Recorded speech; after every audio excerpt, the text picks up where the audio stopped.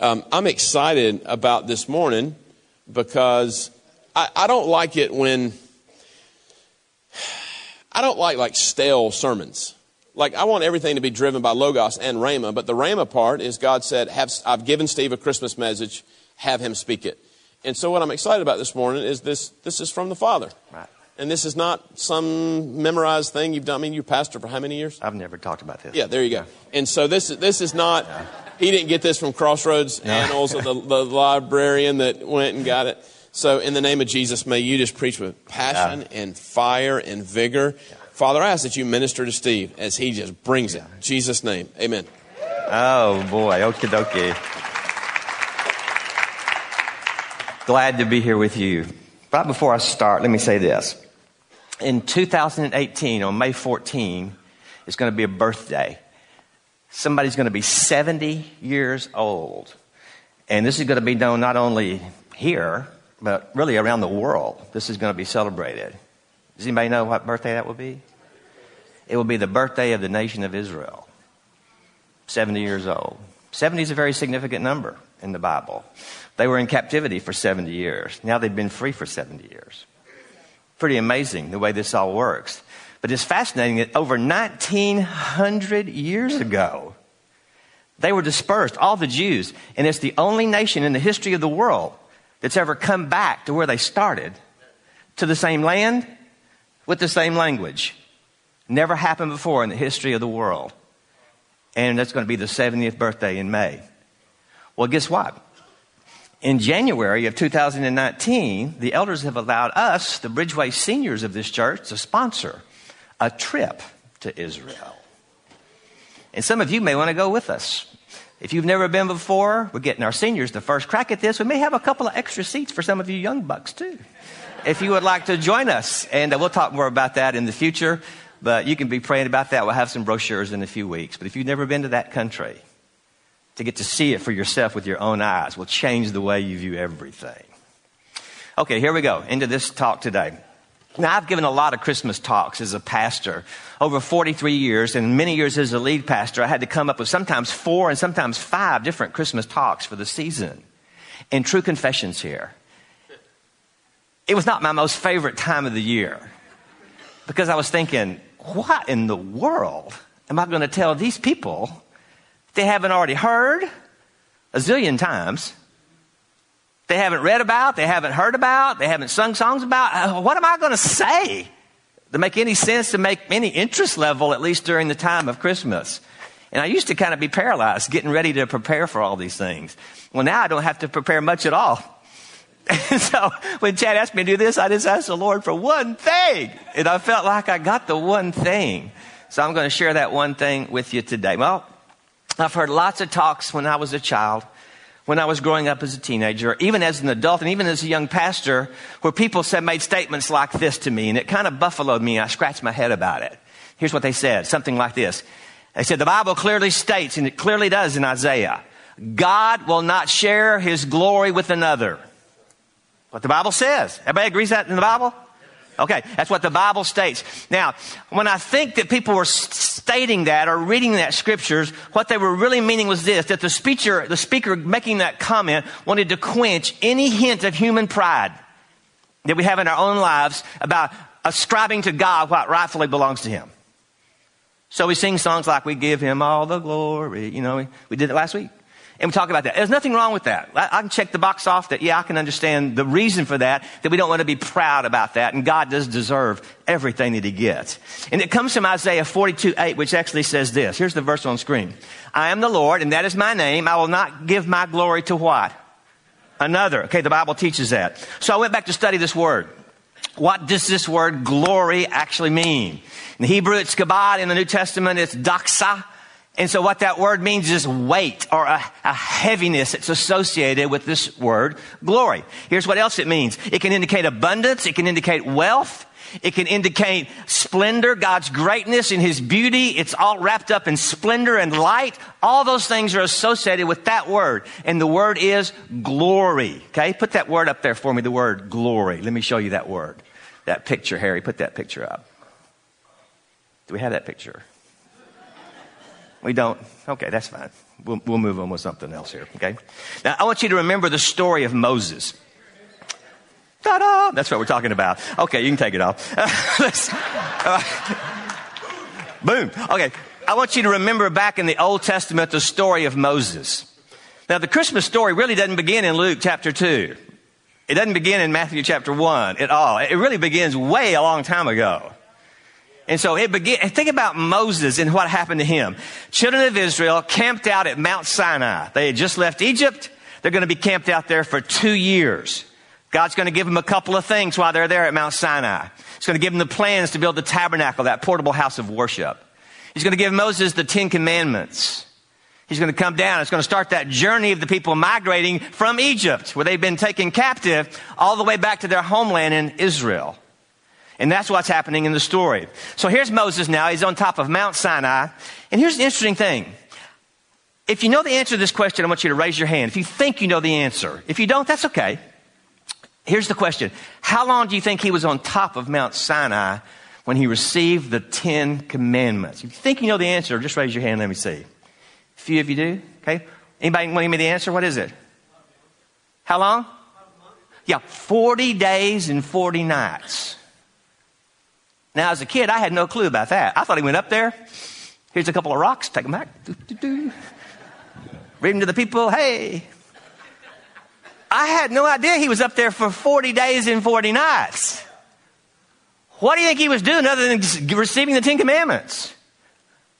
Maybe he was building deep friendship with the Father. Maybe God was teaching him a lot of stuff. He was basking in the presence of God for 40 days. What in the world was going on there? I don't know. I want to ask him one day. What were you doing up there for 40 days? It kind of intrigued me. But then God told him how pleased he was with him, which is always a wonderful thing.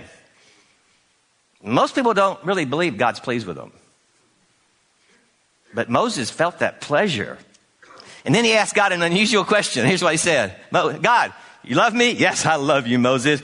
Show me your glory. Well, Moses, we got a problem here. What's the problem?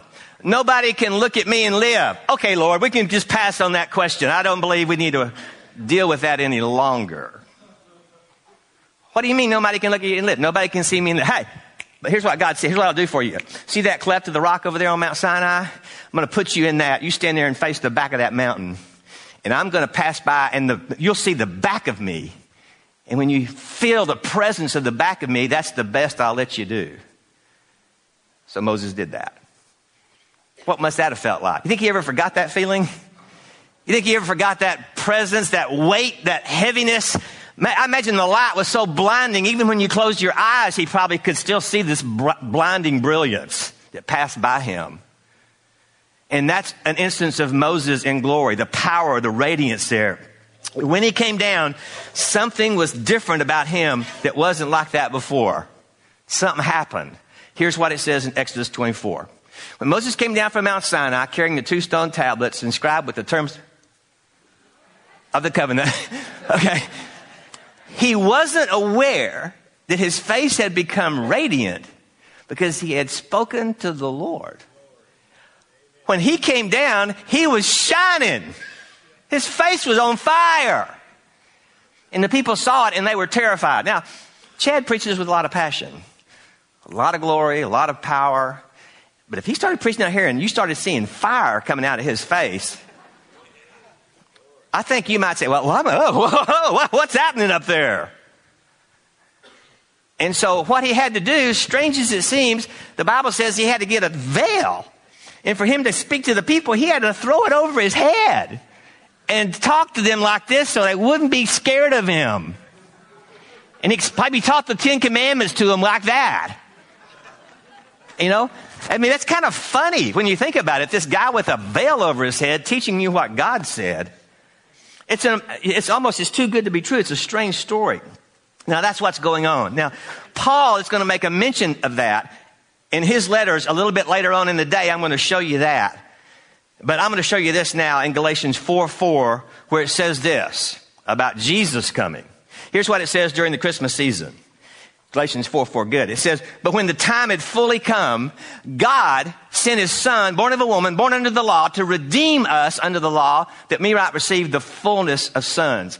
This happened over a time period of over 2,000 years ago in the city of Bethlehem, where God's glory appeared to some frightened shepherds. And it shone and it paralyzed them, and the weight of that probably knocked them to the ground. And they realized, what have we just seen? We're going to have to go do something about this. And here's what it says in Luke 2:9, where you see that truth. Suddenly an angel of the Lord appeared, and the radiance of the Lord's glory surrounded them, and they were terrified. Anytime this light shows up, people are in fear. People are in awe. People are on the ground. People are saying, whoa, I'm feeling and sensing something here that ain't normal. And that is when the glory of the Lord falls. Now, the Apostle John would state it like this. In John chapter 1 and verse 14, here's what John said. So the Word, Jesus here, became human and made his home among us, and he was full of unfailing love and faithfulness, and we have seen what? His glory, the glory of the Father's one and only Son. The 33 years he was on planet Earth, the 3 years of public ministry, all he did was just deposit what was in his life, deposit. He would reflect this glory to every person that he touched, whether he healed a person or taught a group or mentored the disciples. He was just radiating his glory and his weight and radiance to them. And these people that saw him in the flesh got to experience it, which is an amazing thing. Okay, so we've said that the glory came down to Moses. Now the glory comes down to Jesus in his birth. And now the glory comes to guess who? I said I would reference Paul to you. Let's reference what Paul say about this glory. Here's what Paul says. He says, for the Lord is the Spirit. And wherever the Spirit of the Lord is, there's freedom. So all of us who has had that veil removed. What's he talking about? Remember in the story of Moses? You couldn't see it because it was covered up. He says, when you become a believer, you know what happens to the veil? It comes down. And what happened? That's that. And now they can see and reflect the glory of who can see and reflect the glory of the Lord? Us. The glory can be seen in our lives. Or you can still put the veil on. You can put this on, walk around like this as a believer the rest of your life. Not let anybody ever see it. You can. It's your choice. Jesus also made the reference of your light in your life. He said, I'm the light of the world. Now you be the light of the world. Don't put your light under a bushel. You can. You can walk around like that, or you can take it off. You can let your light shine. You can let glory shine. He said, all power is mine. I'm giving it to you. You can let power be demonstrated, or you can just hold on to power. All authority is mine. I'm giving you authority. You've got authority, power, light, and glory. That's pretty good news. My goodness, when I read that, I thought, goodness gracious. An amazing story. We got it. Now, what about this idea, though, that God doesn't share his glory with another? What's he talking about? How can we have glory, and how can that be true? Well, let's look at the whole verse in context. That always helps to see not just a little scripture here. I am the Lord. That's my name. I will not give my glory to another, nor share my praise with idols. What's he basically saying in that verse? I am the only God. There ain't no more. I'm not giving my glory to a Hindu statue. Not giving my glory to false gods. You go to Egypt today, you'll see 80-foot statues built of their mighty gods. God said, my glory ain't in that rock. That's what he's talking about in that verse. It's not, some scriptures, here's why people get a bit confused. Because of translators, they use certain words that sometimes confuse us. Some translations use the word here, I will not give my glory to anyone. Then we start thinking about people. But the better translation is that Hebrew word another, speaking about idols. So that makes hopefully better sense to you today. But didn't Paul say he would share his glory in us and with us and through us? Yes. So did Jesus ever talk about this too? Yes. In his high priestly prayer, John 17, most famous prayer of Jesus before he was about to die for our sins. Here's what Jesus said in these verses. He said, I am praying not only for these disciples. Who are those guys? The 12 that were around him. 120 in the upper room. But also for all those who will ever believe in me. Who do you think that is? Us. Okay, now the next verse.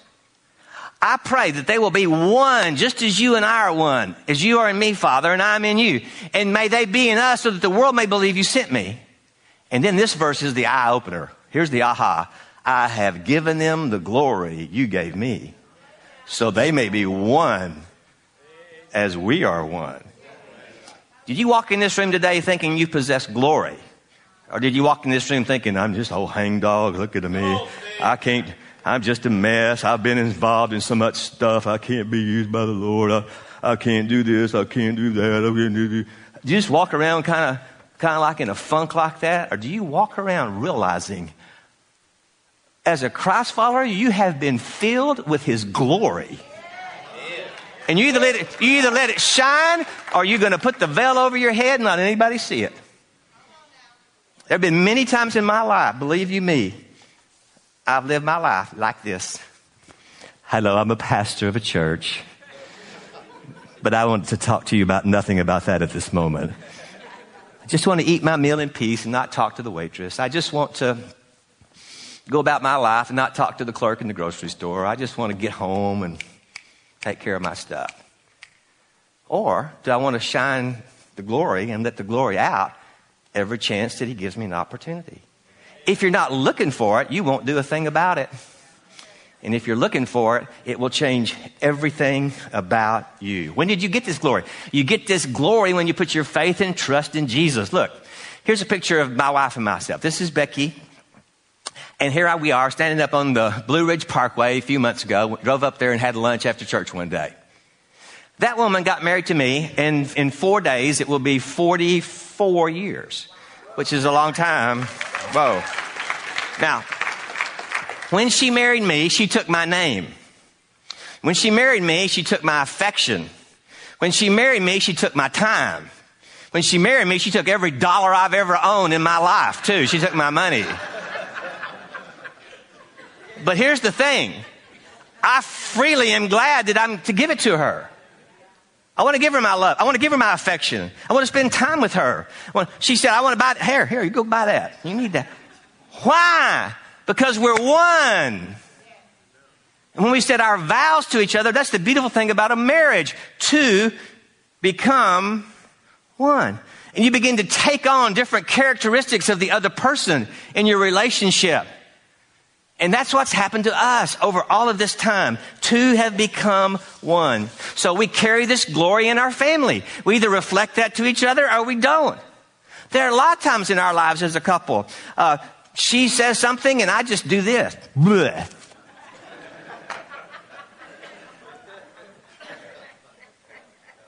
Am I really demonstrating a godly and a good husband to her a lot of times? Oh, I've fallen so many times about that, sure. But I tell you what, when I started thinking about this, why do I do it? And I started asking the Lord, what's the number one sin, Father, that I've struggled with most of my life? If I had to characterize and boil them all down, what would you think the Father would have told me is the number one sin that I've struggled with? Let me confess and tell you what it is. Selfishness. Ooh. And I started thinking, you know what? Everybody's DNA is infected with selfishness. From the time you're born as a little child, where it's all about me, me, me. The time you grow up and it's about me, me, me. And so that's part of the flesh of how we grow up, being concerned about ourselves above every other thing in life. So I thought, how do we change then? How do we let this glory show in our lives? How does it reflect out in my life? And I felt like God said 3 things you got to do. Number 1, you got to stop being self-centered. How do I do that? I start esteeming others better than myself. I want to do X. Becky wants to do Y. Let's do Y. Why? I want to do that. I want to stop being self-centered. When I make those kind of choices, I can do that. Now, how am I even able to accomplish that?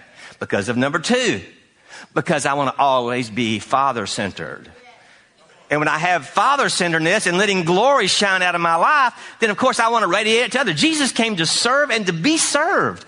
He came to give His life, served us. He got down and washed the disciples' feet. He demonstrated how low He could get with them. Do I do that with Becky? Do I do that with people around me? And then number 3, start being others-centered. When I want to really care about her and others. This starts as an act of humility. which will allow you to choose to let his glory radiate and shine out of you. Our purpose each week is not just to get together and hear a talk and sing songs and then hang around believers and then go home and say, wasn't it good to be with Christians today?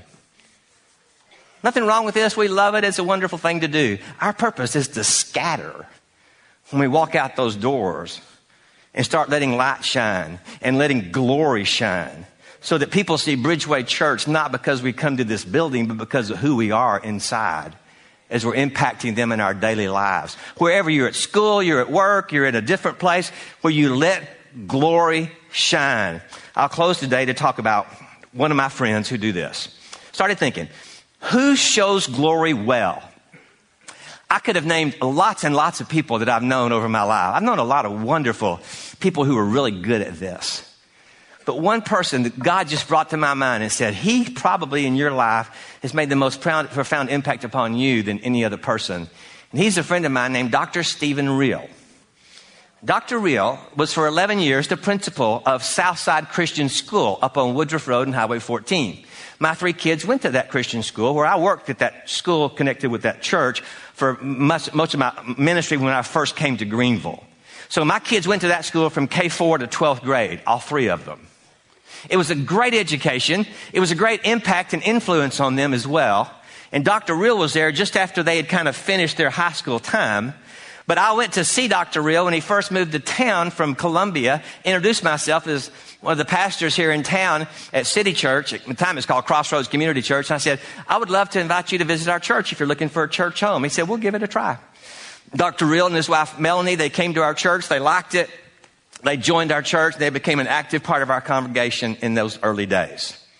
He became a friend to me. We began to have lunch together, and I began to sense and see something about this guy's life that was very unique.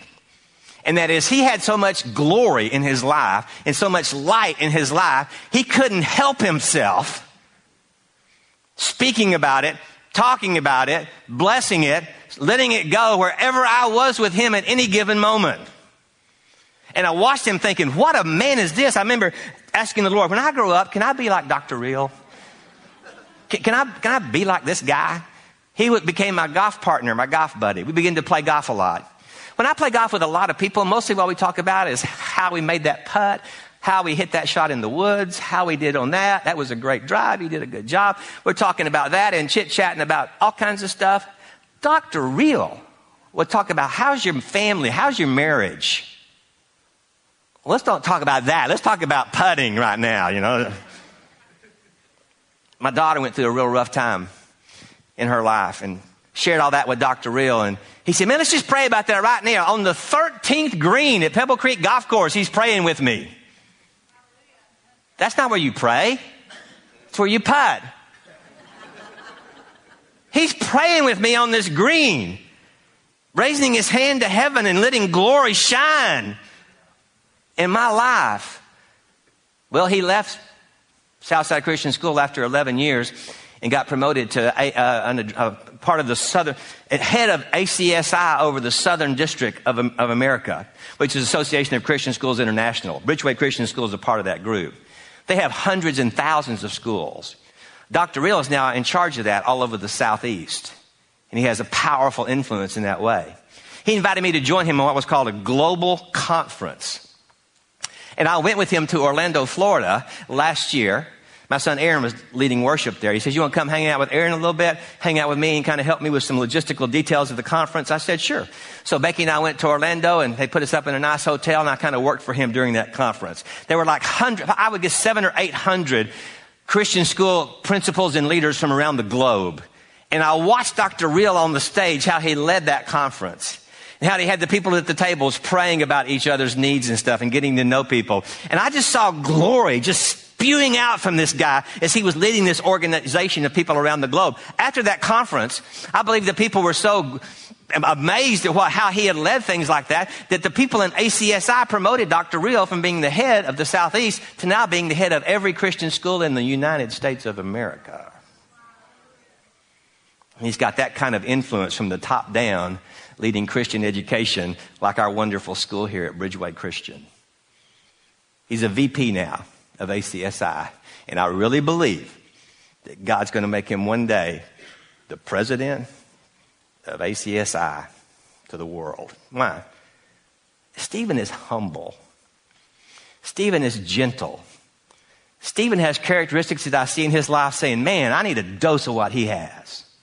And he has so impacted me by showing me a person that can demonstrate the glory and the love of God to a person like me, that I can simply take it in turn in what he's given me and pass it on to other people that I can meet and come in contact with. I either do that well or I cover it up and don't show it to anybody. But I want to do it well. How about you? Want to do it well? Do you believe today that God's given you glory, yes or no? Yes. Okay, good. Do you believe then it's for a purpose? Yeah. Do you believe he's going to allow some unusual, what Chad calls divine setups, where you run into a person somewhere that you need to be, where you think you can minister to some people because of that?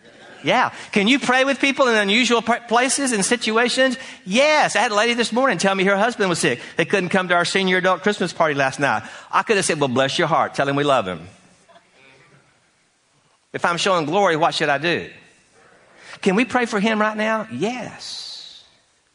And we just humbled right out here and we just prayed for him right now. Why?